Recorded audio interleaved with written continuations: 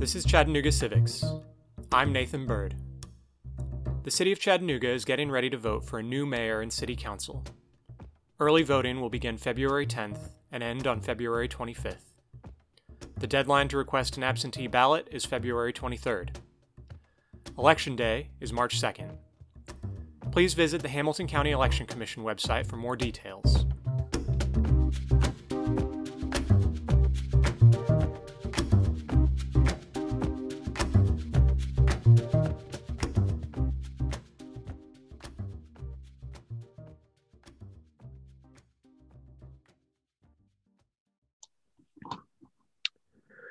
All right, I'm here with Jenny Hill. She is running for City Council in District 2. And Jenny, if you could just tell us a little bit about yourself and about your district. Happy to. Hi, everybody. Thanks, Nathan, for putting this together. It's really tremendous that people are starting to pay closer attention to local politics, and also that you have created this resource so that people have more access to it. So my name is Jenny Hill, and I am a 42-year-old mother of two teenagers, a 16-year-old and a 13-year-old. My husband and I live with our family in North Chattanooga. We started a company 19 years ago called Papercut Interactive. We do web development and digital marketing, often for large companies, including Rock City and Siskin Hospital, a lot of the brands that make Chattanooga a pretty special place.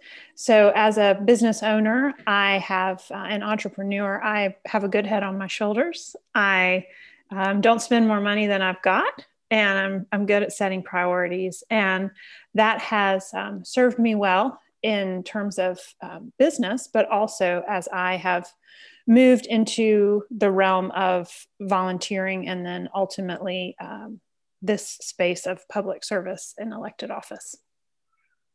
Great. And what do you see as the main issues in your district in particular that you're trying to address? So District 2 goes from the Northgate Mall area all the way to the North Shore. It is a diverse, practical, hardworking district. And it has some challenges that I think are shared by the entire city and some that are unique to District 2. So as I talk with voters, the number one challenge that folks face relates to infrastructure. We have got to really make a priority of having a strong city. District 2 is struggling with our roads. In many places, they're in great disrepair. They also serve as the spine for the northern end of the city, Hickson Pike and Norcross in particular. And those roads are very unsafe for pedestrians. So that's something that people continue to elevate as I talk with them.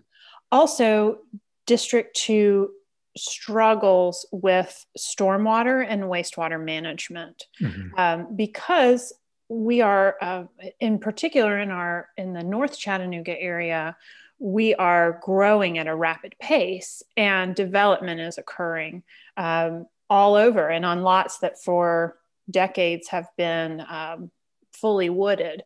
And so where that stormwater goes and not impacting a neighbor with stormwater is a major concern, as is wastewater, because we have areas in our district, including our neighbors in Lupton City and some over in other areas of our district that struggle with overflowing wastewater. And so raw sewage when the rain is quite a lot, and that's obviously unsafe. Within our district in particular, infrastructure-wise also, our neighbors in Lupton City have been just dealing with, for almost a decade, a botched project to tear down a mill that is in their community. And there have been many different things that have held that project back and slowed it down. Right now, it is they are removing harmful materials, including asbestos, but that's something that the neighborhood wants to watch really carefully. So other things, specific to District 2, our district cares a lot about education. We want to be a smart city, and our neighbors see that we need to be looking at that from our youngest little children all the way up through adult workforce training. Mm-hmm. I want to dive in a little bit to the kind of development issue, transportation, that kind of thing. I've got a couple questions here getting into that in particular. You mentioned stormwater, water quality, wastewater. There's a lot of people who I've talked to as well who are worried about these things, who think the city's not doing enough to regulate these issues. There's also a lot of conversation about steep slope regulations. I know especially in the North Chattanooga area, it's very hilly. That's a big issue. And that's something that's been bouncing around the city council for a while now. And then there's also, I've also talked to people who are worried that a lot of these regulations around stormwater quality and things like that are making it harder to develop and making it too hard for housing supply to keep up with demand. And so I'm just wondering, the city is particularly influential when it comes to development since the city council controls the zoning code. And so I'm wondering what your plans are to guide and to improve development. So I think that we are at an important point in our city's history. It's time, and we are long overdue for determining a shared vision for what we want our city to be. People have a lot of ideas, and until our city council ratifies a plan, we will be without a compass, really, of what sort of city we want to be in 10 or 15 years. Mm-hmm. And development is a key part of that conversation. As I talk to people who live in our neighborhoods all across District 2, and this is from, North Chattanooga to Stewart Heights to Cloverdale, people want to maintain the character of their neighborhoods. They're definitely concerned about the aesthetics of their communities. They do want their housing values to continue to go up, but they also want to be able to live in the neighborhoods they love. And sometimes that means that rising costs can make that unattainable. On the other side, rising costs can also make it difficult to move into a neighborhood that you'd very much like to live in. But as with every issue, there are many facets to it. And developers are certainly struggling, both with regard to reputation in some of our neighborhoods. I think that because we've had some irresponsible development and flagrant disregard of rules in some cases, that developers are taking quite a lot of heat.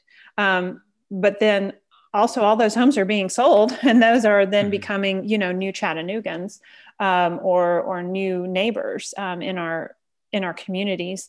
But also the rising cost of building materials. And we are in a very strange spike. And so I would expect that would go down. But in general, over the last several years, building materials have become more expensive. Labor has become more expensive. And so the reality of making a profit is something that every developer has to consider if they are, in fact, a for-profit developer.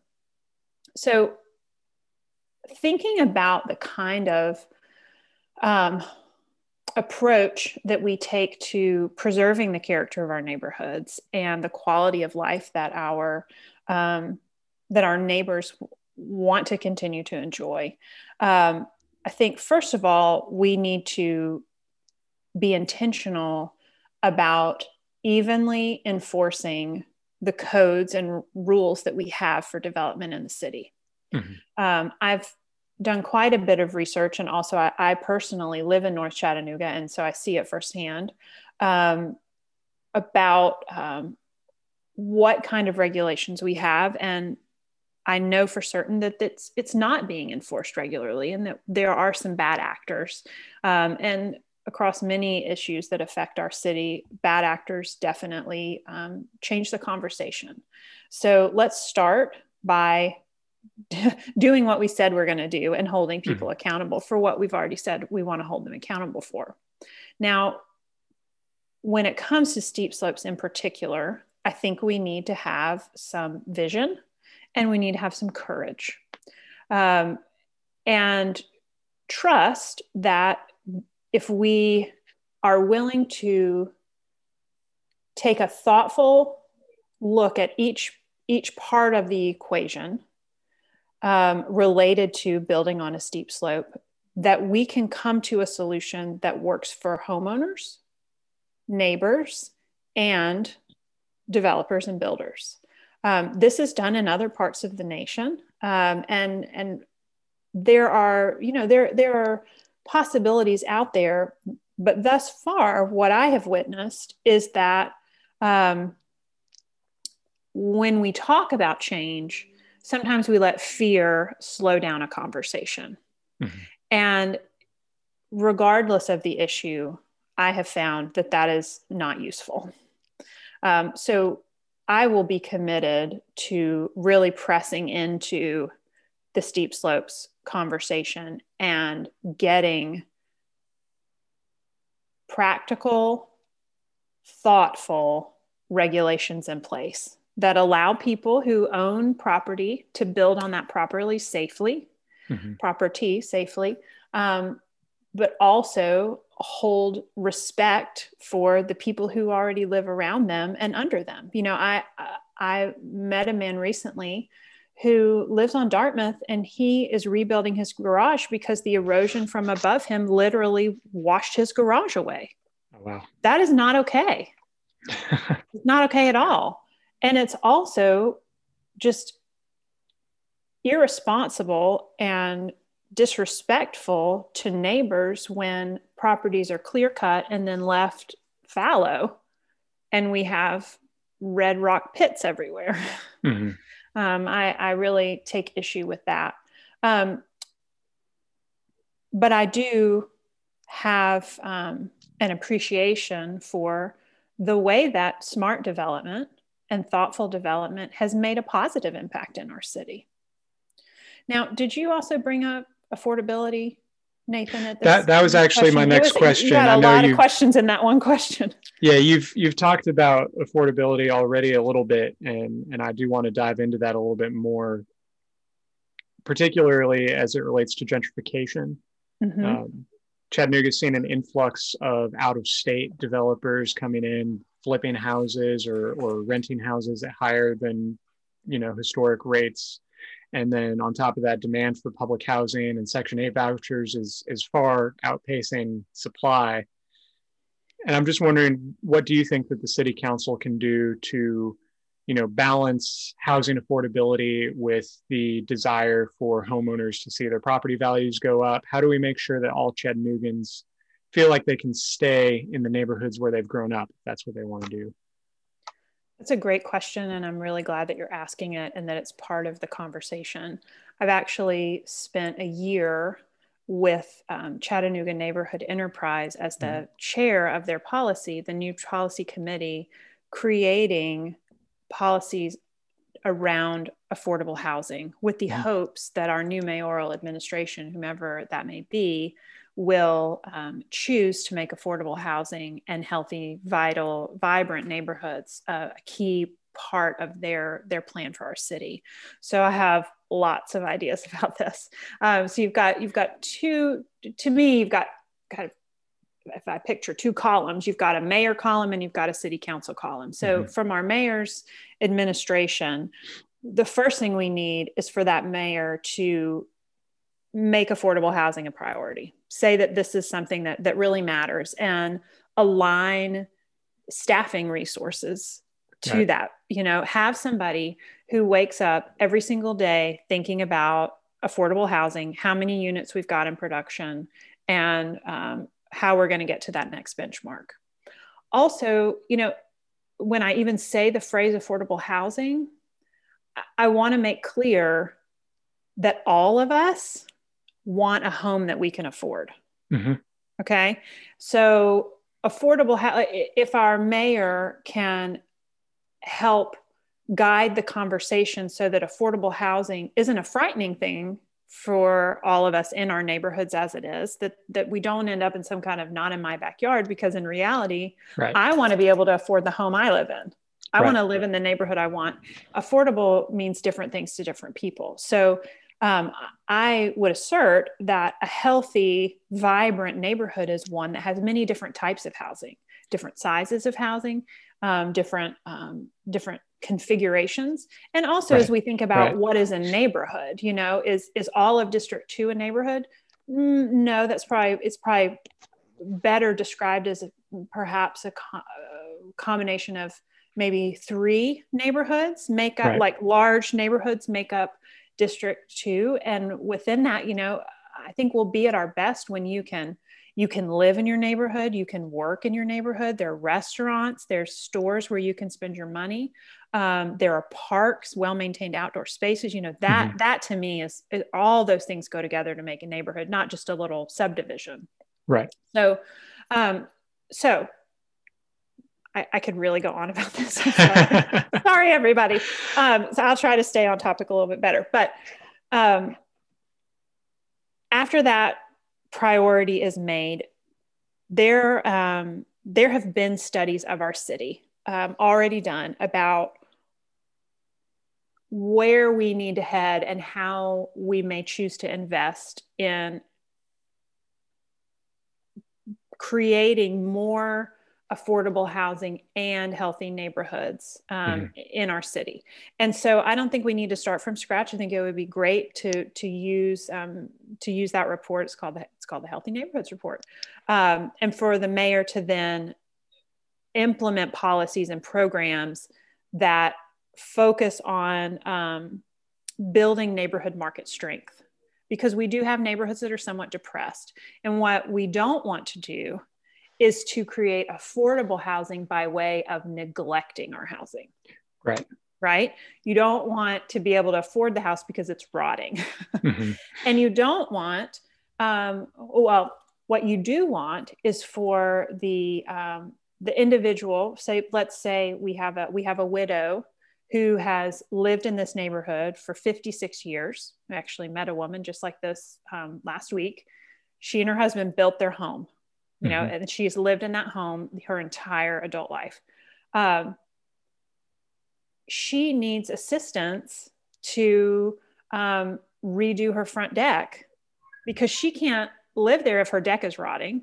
Right. And her investment doesn't increase in value if her home is not maintained.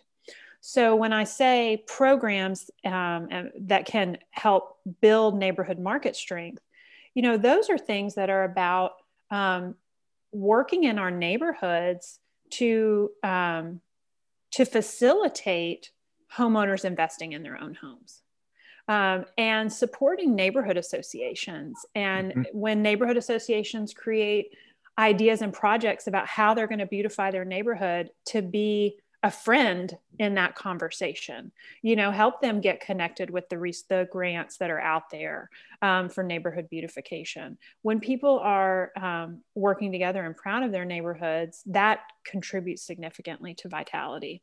But then also, as a city council, we have opportunities to work alongside a mayor to really double down on fixing this challenge of affordable housing. Our median home price at this point is at about $247,000, I think, right now. And this was before the real estate boom that has happened since the summer because of COVID, right?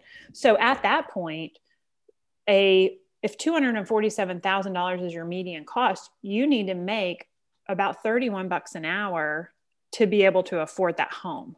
And while our median income has gone up to about $60,000 in the city, there are an enormous number of people who are making well below that number. And I believe that a home, wherever you lay your head on a pillow, that can be a very strong foundation for your family. And so it's worth protecting. So that takes us back to figuring out what are the development practices and rules that we have in our city that are holding us back from building affordable housing. And so now that's part of that steep slopes conversation. It becomes part of that conversation, right? This is a big old complicated problem. And I have learned in my service on school board not to try to oversimplify complicated problems, right? Yeah. If we will commit to doing the hard work, and sometimes it's just horribly difficult, we will come out with a better solution on the other end. And when we get a lot of input and a diverse thought, we will get better solutions. But because, right now, if you're a builder and you want to build $175,000 homes,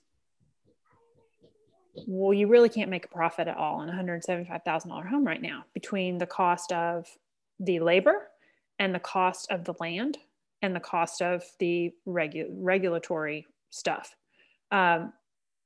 So you're not going to see a lot of $175,000 single family homes on full size lots going up, because you just can't make the money, which is why we see bigger and bigger houses on tinier and tinier lots, because if you can't make the money work, you can't do the deal. So if you're going to, say now, okay, well, I want to build $200,000 houses and I want to do 4 of them. Well, as soon as you get to a certain number, and I think 4 is the number, but don't everybody quote me on it, you then have to put in sidewalks, you have to put in curbs, you have to put in trees, and all of that falls on the responsibility of the builder. So you have to make the choice. Do I eat that profit, or do I make every one of these houses $10,000 to $20,000 more expensive? So it's up to the city council and the mayor to say, what do we want more? Do we want to be responsible for our infrastructure? Is that the city's job, or is that individual developers' jobs? And I'll tell you, I saw a street just recently in North Chattanooga where a homeowner is suffering with some terrible water problems. It's like a tsunami comes down into his yard every time it rains. And interestingly, the road, part of the builder's agreement with the city was that the builder had to put the road in. Well, between you and me and everybody listening, who do you think is going to be more thoughtful about laying out a road? A city traffic engineer who's going to have to maintain the infrastructure, or the builder who's being made to do it and just wants to get in and get out as quickly and as cheaply as possible? So this road has a lovely curve that adds to the wave. It's just, I question whose responsibility should building infrastructure be? And if we want more affordable housing, that's something that we've got to look at is, are there things we actually take off the builder's plate and put on the city's plate? Other things that, so those would be, cost barriers to building new housing. We have some zoning codes that I think we need to look at. I personally am pretty interested in accessory dwelling units. Those are small apartments typically that right now, they're ubiquitous in North Chattanooga. They were part of the vernacular of how we built homes. Right. So many garages that had little apartments above them. But over time, we've shifted fully to single family homes. And so I think it would be smart for us to look at accessory dwelling units as a way to add more housing stock at a lower cost. But the other thing that we've got to do, because frankly, affordable housing is very difficult to build in the private market at our lowest end of income.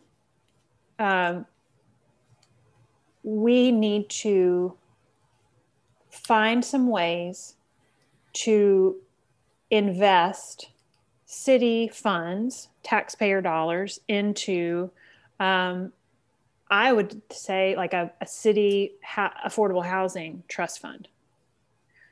And ideally we would find, a regular stream of revenue that would feed that fund. And that would allow for more opportunities that potentially would be private-public partnerships. Like there's a really neat thing happening at the Coosa Thatcher mill that's over in East Chattanooga. So in that agreement, the financing of the project is very interesting, and I'll let somebody much closer to the project explain it. But as a board member at CNE, Chattanooga Neighborhood Enterprise, I'm familiar with the project because there will be many different types of housing in that development over the long term. Mm-hmm. And some of those units are committed to being below market rate cost homes. And then there will also be below market rate monthly rental apartments. Mm-hmm. So you've got two things going. You know, we have this, the rental market is brutal right now, brutal. And so there's a huge need for under market valued rent. But then also when we are purchasing a home ownership is traditionally the American path toward generational wealth. Mm-hmm. It's your first step toward generational wealth. So I do value home ownership very much. So the builder will actually partner with Chattanooga Neighborhood Enterprise to build these homes because CNE doesn't need to make a profit. If we can cover our costs, then we're golden. If we can make 1%, then we're super golden. Because we're able to access different types of funding that can often come with very low to zero interest rates. Mm-hmm. So, that's a place where a builder has said, we want to do this project, but we want to have a variety of housing. We want to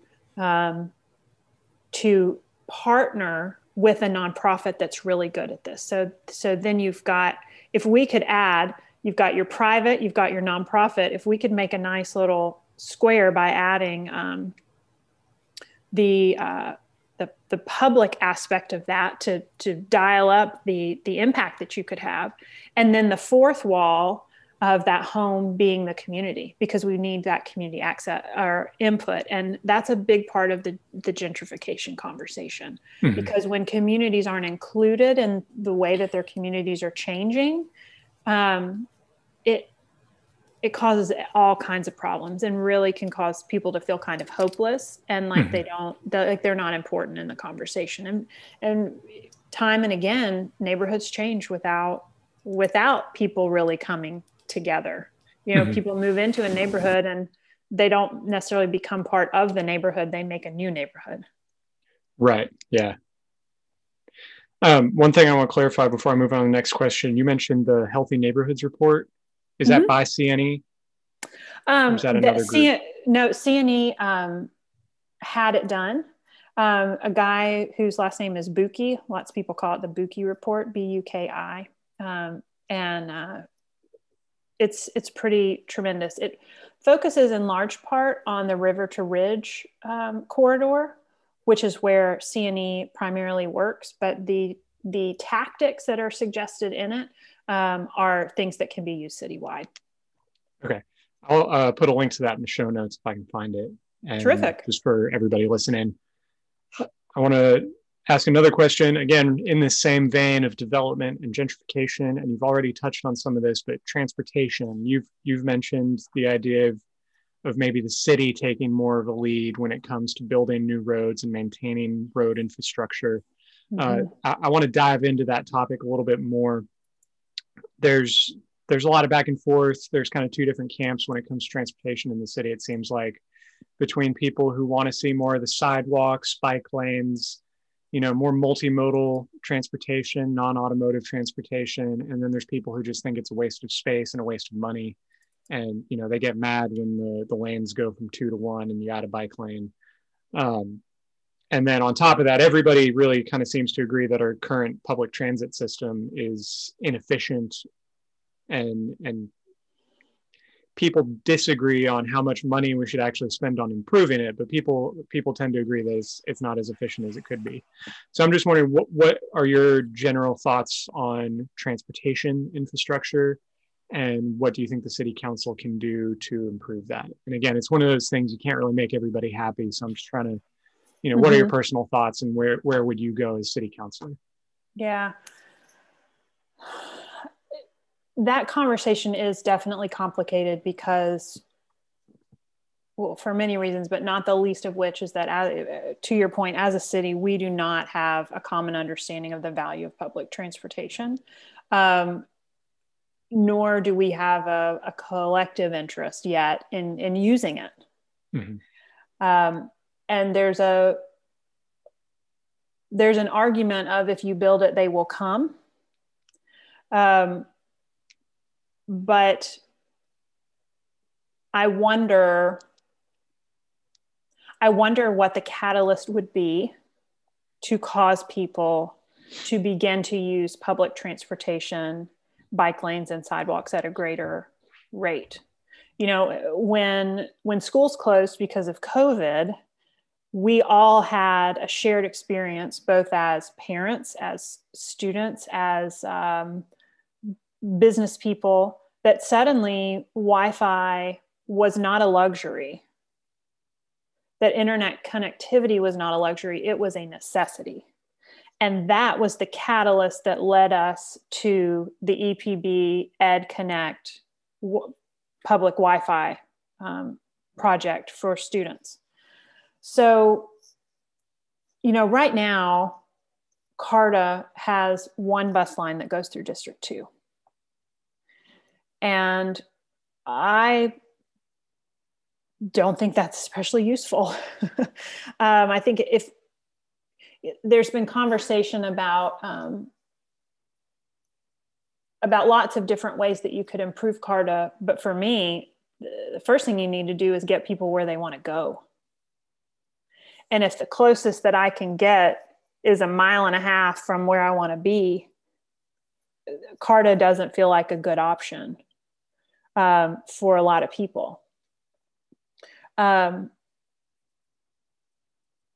Bike lanes, so I have an e-bike, and when I used to leave my house, I was a somewhat intrepid bike commuter, not super hardcore. If it was like hot or cold, I might not, but I did often go to my meetings downtown on my bike, and I really appreciated the safety that brought. And I don't know that I would have ridden downtown without some of the bike lanes that are available. So you've got the chicken and the egg challenge. So,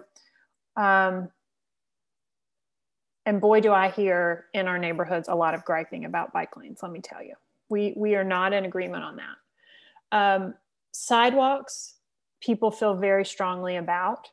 And the challenge, I think, with a sidewalk, similar in terms of expense to expanding public transportation.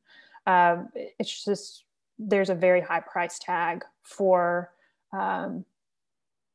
using your right of way to build especially long segments of sidewalk. And so that's something that I think we would need to be searching for partnership with the state, with TDOT money, to help, for example, make Hixson Pike more friendly for pedestrians and for people using public transportation. In our district, people get dropped off the bus, and to get to the other bus stop, they literally have to cross 5 lanes of traffic. There's a gentleman in my district who navigates Hixson Pike on an electric wheelchair. There is nothing there to make him safe. So I guess I go back to more voices in a conversation and finding a point where we have a critical mass of people who are truly interested in using this system.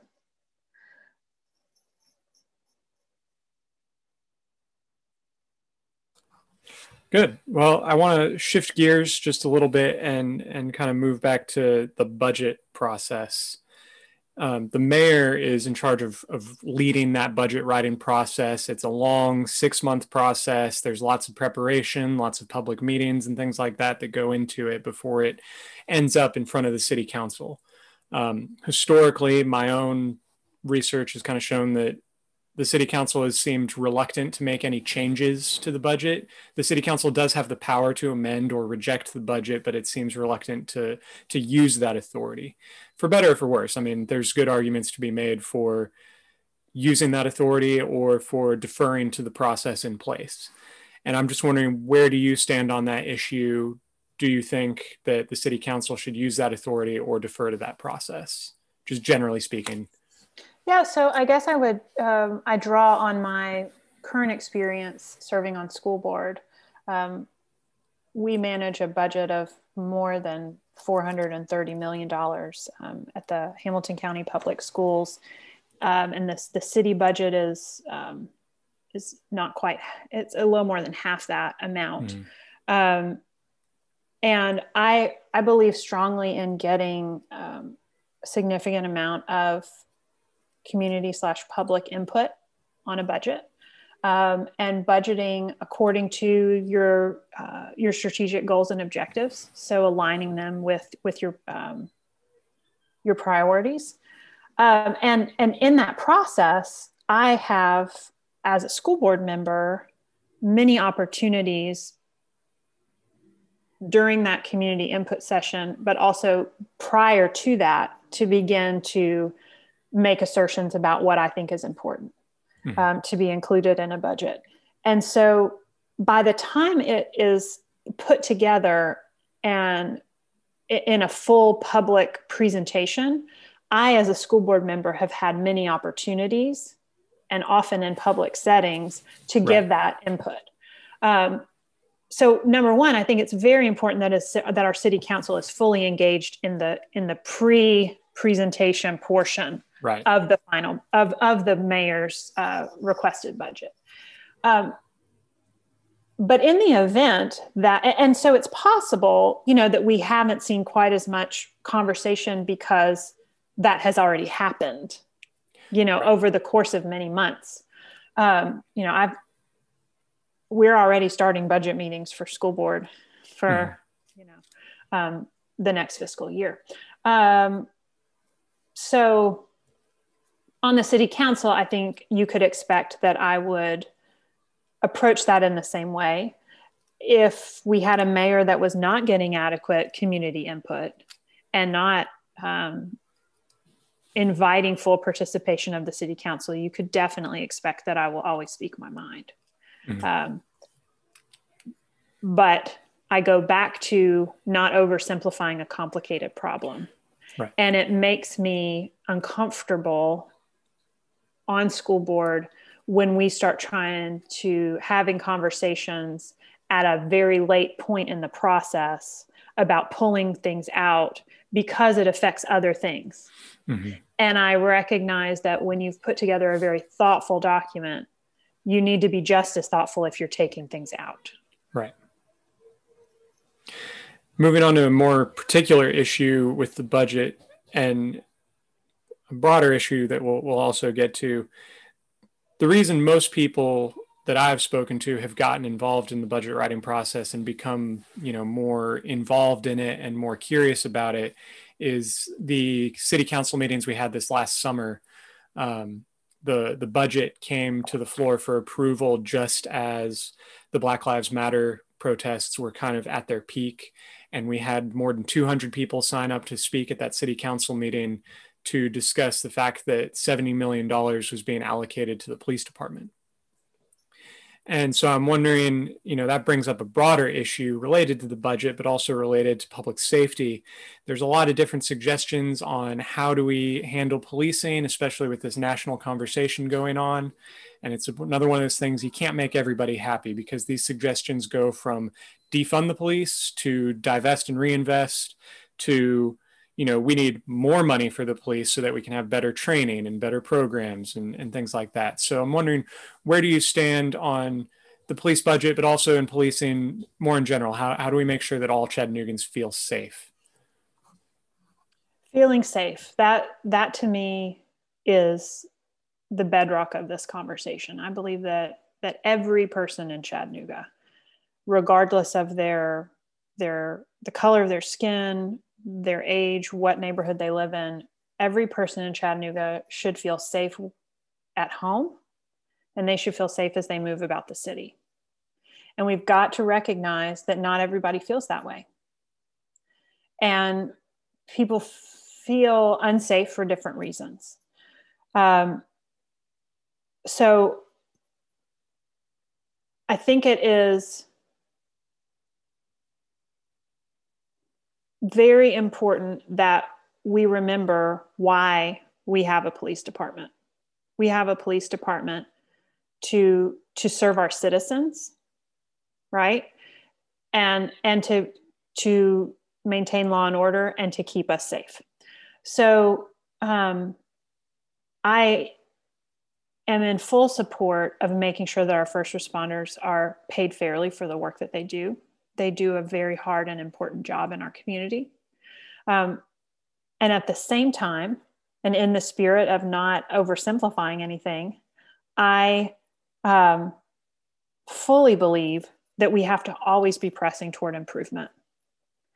And the reality is that we have citizens that do not feel safe, and some of them don't feel safe because they have a lived experience of feeling frightened of the police, and there's reason for that they feel that way, and we got to figure out why that's happening and fix it, because our police department exists to keep us all safe, everybody. And, in District 2, we have lots of neighbors who are really concerned about crime in their neighborhoods, who are tired of car break-ins, who are tired of drug dealers living next door. And that is important. So everybody. And I have been very challenged as my eyes have been opened over the last several years at how differently people's lives in Chattanooga are because of the different colors of their skin and the zip codes where they live. And I am not okay with it. And I have been doing work for years now to try to make that better. And it's a big part of why I want to be on city council. And it's also a big part of why I'm on school board. And probably worth noting that if I'm elected to city council, I intend to stay on school board.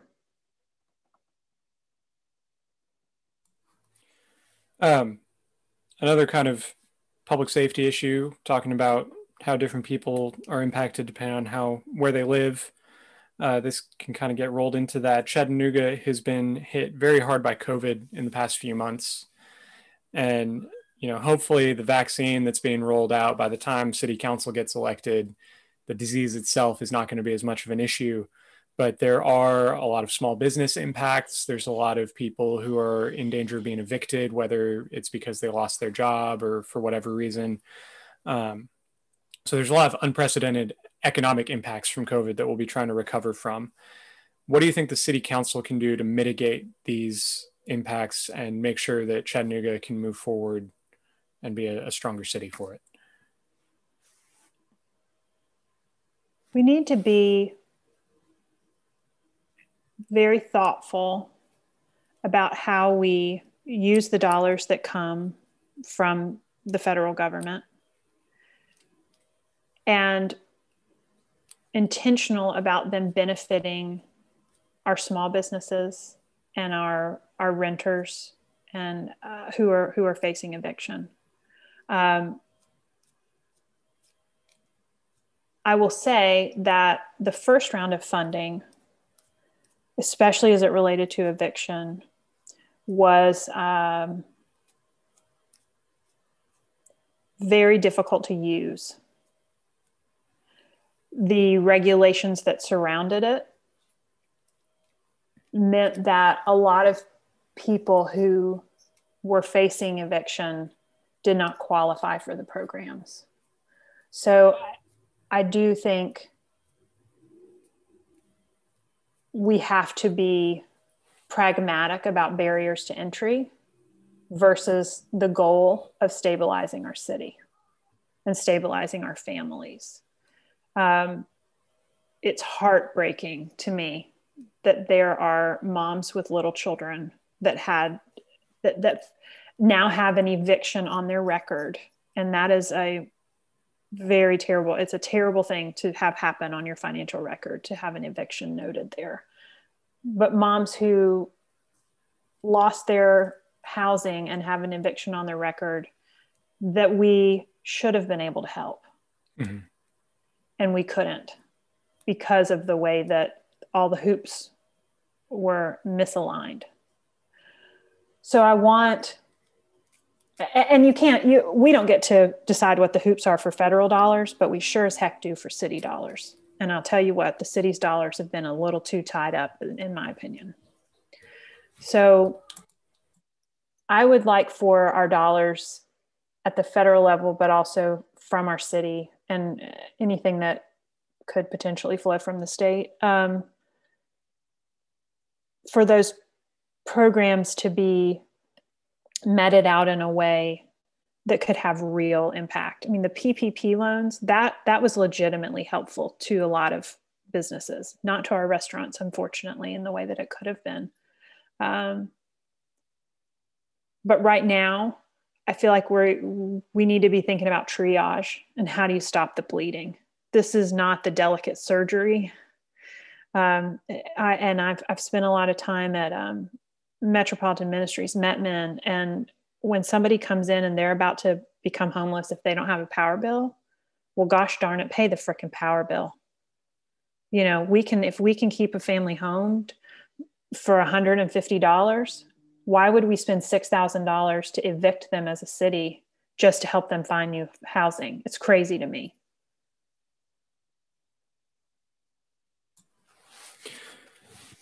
Moving on to another topic, hopefully a little bit brighter. Chattanooga is making a name for itself as an outdoor destination, and we've been named #1 city by Outdoor Magazine twice. And there's a lot of good things that come with that, and there's also a lot of growth that comes with that needs to be properly managed. So I'm wondering what your thoughts are on this new reputation. How do we harness its potential, and how do we make sure we manage it properly and make sure that our city's outdoor resources are protected and used properly? I think it's pretty darn neat that we have this reputation. And I love getting to know the folks that it has lured to Chattanooga. Our new Chattanoogans, who have moved here because of the rock climbing, because of the water, the mountains, the trails, they're really cool people. And I think they help change our conversation about that vision for our city. So taking care of our natural resources is something that needs to be top of mind, and not something that we don't worry about because it's too time consuming, or I'm trying to think of all the excuses, that people come up with for why shouldn't I do the right good thing. Those need to get tossed to the side. Also, I think for a lot of us, every time we say, best outdoor city or best city ever, there's a little bit of a sour taste in our mouth, because we know that we have neighbors in neighborhoods all across the city who thus far have not experienced that, that there's an underbelly. But in keeping it light and fun, so to speak, as we talk about this topic, I think that Chattanooga will be better when everyone in our city feels like the natural resources around us are for all of us. Right. Yep. We don't have a lot of minority or immigrant community participation in paddle boarding, in rock climbing, in trail running, and those are things that not only build a sense of community, but also make us healthier. And so I really applaud groups who are digging in on that. And we have some nonprofits that are doing really good work there. And frankly, in a lot of elements of our city, we have tremendous nonprofits. And so I think for the city to always be a helpful partner, not a barrier to progress. Great. And then I've got one last specific question. Chattanooga government still has a reputation as a good old boys club in a lot of ways. People feel like they're not adequately being represented and feel like they don't really have a say in a lot of what goes on. Maybe there's more deals being made on the golf course than in the city council chamber. How are you going to make sure that all Chattanoogans are equitably represented, and not just represented, but involved in city government? So I think it bears pointing out that one way we reduce the impact of the Good Old Boys Club is we elect some women. Y'all, I'm a woman.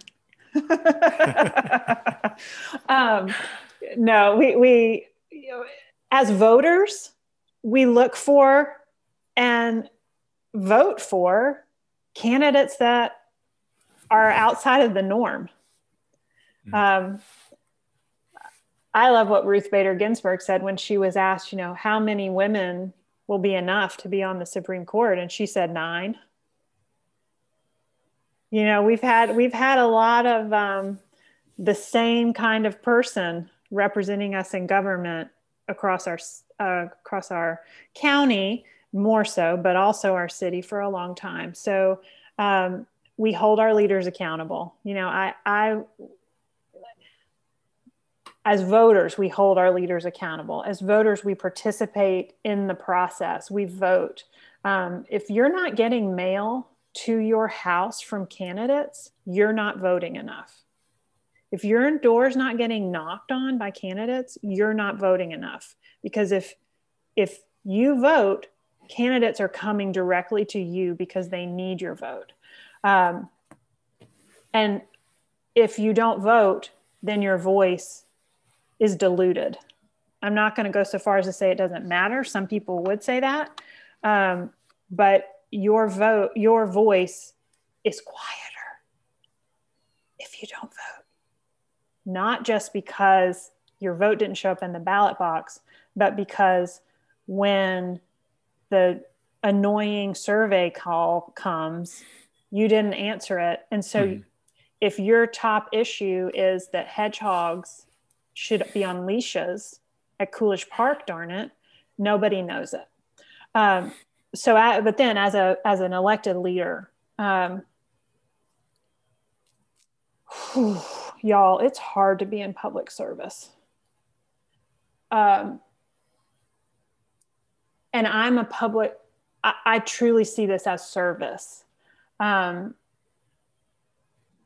for me, listening and seeking out diverse ideas is one of the most important things I can do to be a good public servant. Because whether it's our elected body in our boardrooms or our neighborhood associations or our nonprofit boards, if we are always in a room with people who look like us, we're going to all, and who have the same life experience as us and who live on the same street as us, we're not going to have a lot of new approaches or new ideas. And so while we have, while there is definitely a feeling that there is a good old boys club, I don't know that that's always been an intentional disregard for other ideas. Right. Just that it's harder work to get other people's voices involved. But that's, to me, what public service is about. It's not just about my family. And as a public servant, you have to transcend your your individual family, and you have to look, I think, out at your district and then also at the entirety of the city, or in the space of school board, the entirety of the county. I've got one last question before we go, and I just want to make sure that, we're talking mostly to your voters here. Is there any issue that we haven't gotten to discuss here that you're running on that you want to make sure your voters know about? Two things we haven't talked about specifically that I would like to touch on. The first, education is very important to the folks in District 2. And I believe that it's important for all of Chattanooga to take a hard look at where we fit in the education conversation. So right now, I want us to be a smart city, and the folks in District 2 want us to be a smart city. And right now, Chattanooga has some significant investments in early childhood and in workforce training. I would argue neither of those are going especially well and could deliver better results, because 2 out of 5 kids in kindergarten are ready, or 2 out of 5 children from Chattanooga who go to kindergarten are ready for kindergarten day 1. And moms like me sit on waiting lists, sometimes for more than a year, to get their children in childcare. So the city has a role to play in the conversation with public-private partnerships and coalitions to increase the number of seats that we have for early childhood education and daycare. That will make us a smarter city if we can just have more access to seats. Then let's also take a hard look at the quality of the Head Start programming that we have. On the other end of the spectrum, as we think about adults, 70% of adults in Chattanooga have no credential beyond a high school education. None. They don't have a commercial driver's license. They don't have a Microsoft Excel sticker. They don't have a college degree. Those workers are some of our hardest working neighbors. They're working 2 and 3 jobs, and the ends very often do not meet all the way at the end of the month. They need better access to workforce training. We have great tools in Chattanooga. We have Chattanooga State. We have TCATS. And we have some city programs that are a partnership with Hamilton County Schools, and we have Future Ready Institutes, but we are not getting people connected to them at a rate that's really going to have a solid impact quickly. And I think we need to be urgent about that.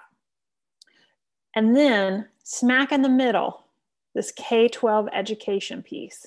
The city got out of the public school business more than 20 years ago. But we make up the majority of the children sitting in Hamilton County Schools classrooms. We need to own that.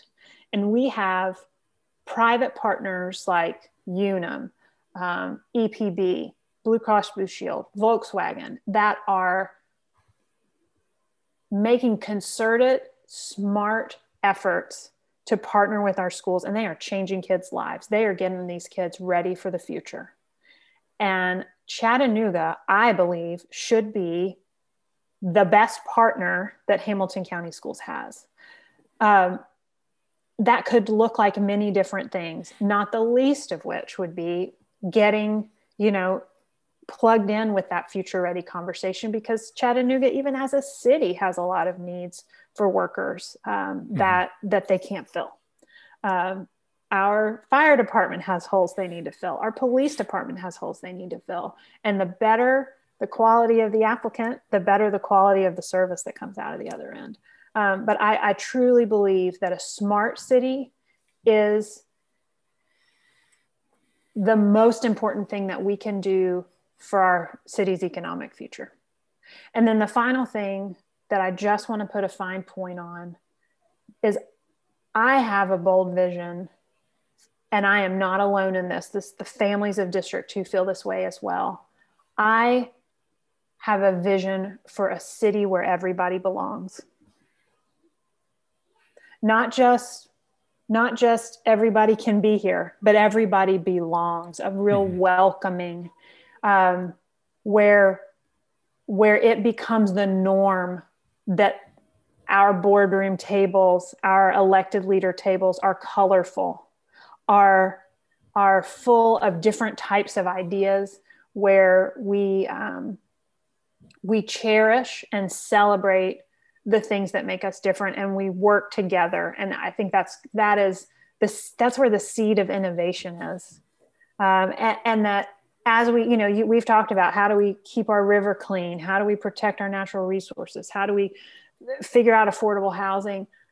When all of those efforts can benefit all of us in all of our neighborhoods, that's my vision for Chattanooga. Great. Jenny Hill, running for District 2. Where can the voters find out more about you? VoteJennyHill.org. And early voting starts February 10th. That's right. Election is March 2nd. And I hope that you will check me out. I want to earn your vote. And deadline to register to vote is February 1st, just for everybody listening. So again, Jenny, thank you very much for your time. Good luck in March. My pleasure. Thanks for doing this.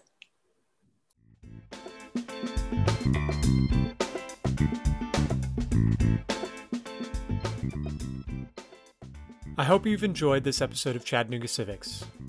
Our music was written and recorded by Kevin MacLeod. If you have any questions or feedback, please send me an email at chattanoogacivics@gmail.com. You can follow me on Facebook, Twitter, and Instagram @ChatCivics, or visit the website chattanoogacivics.com. Thanks for listening.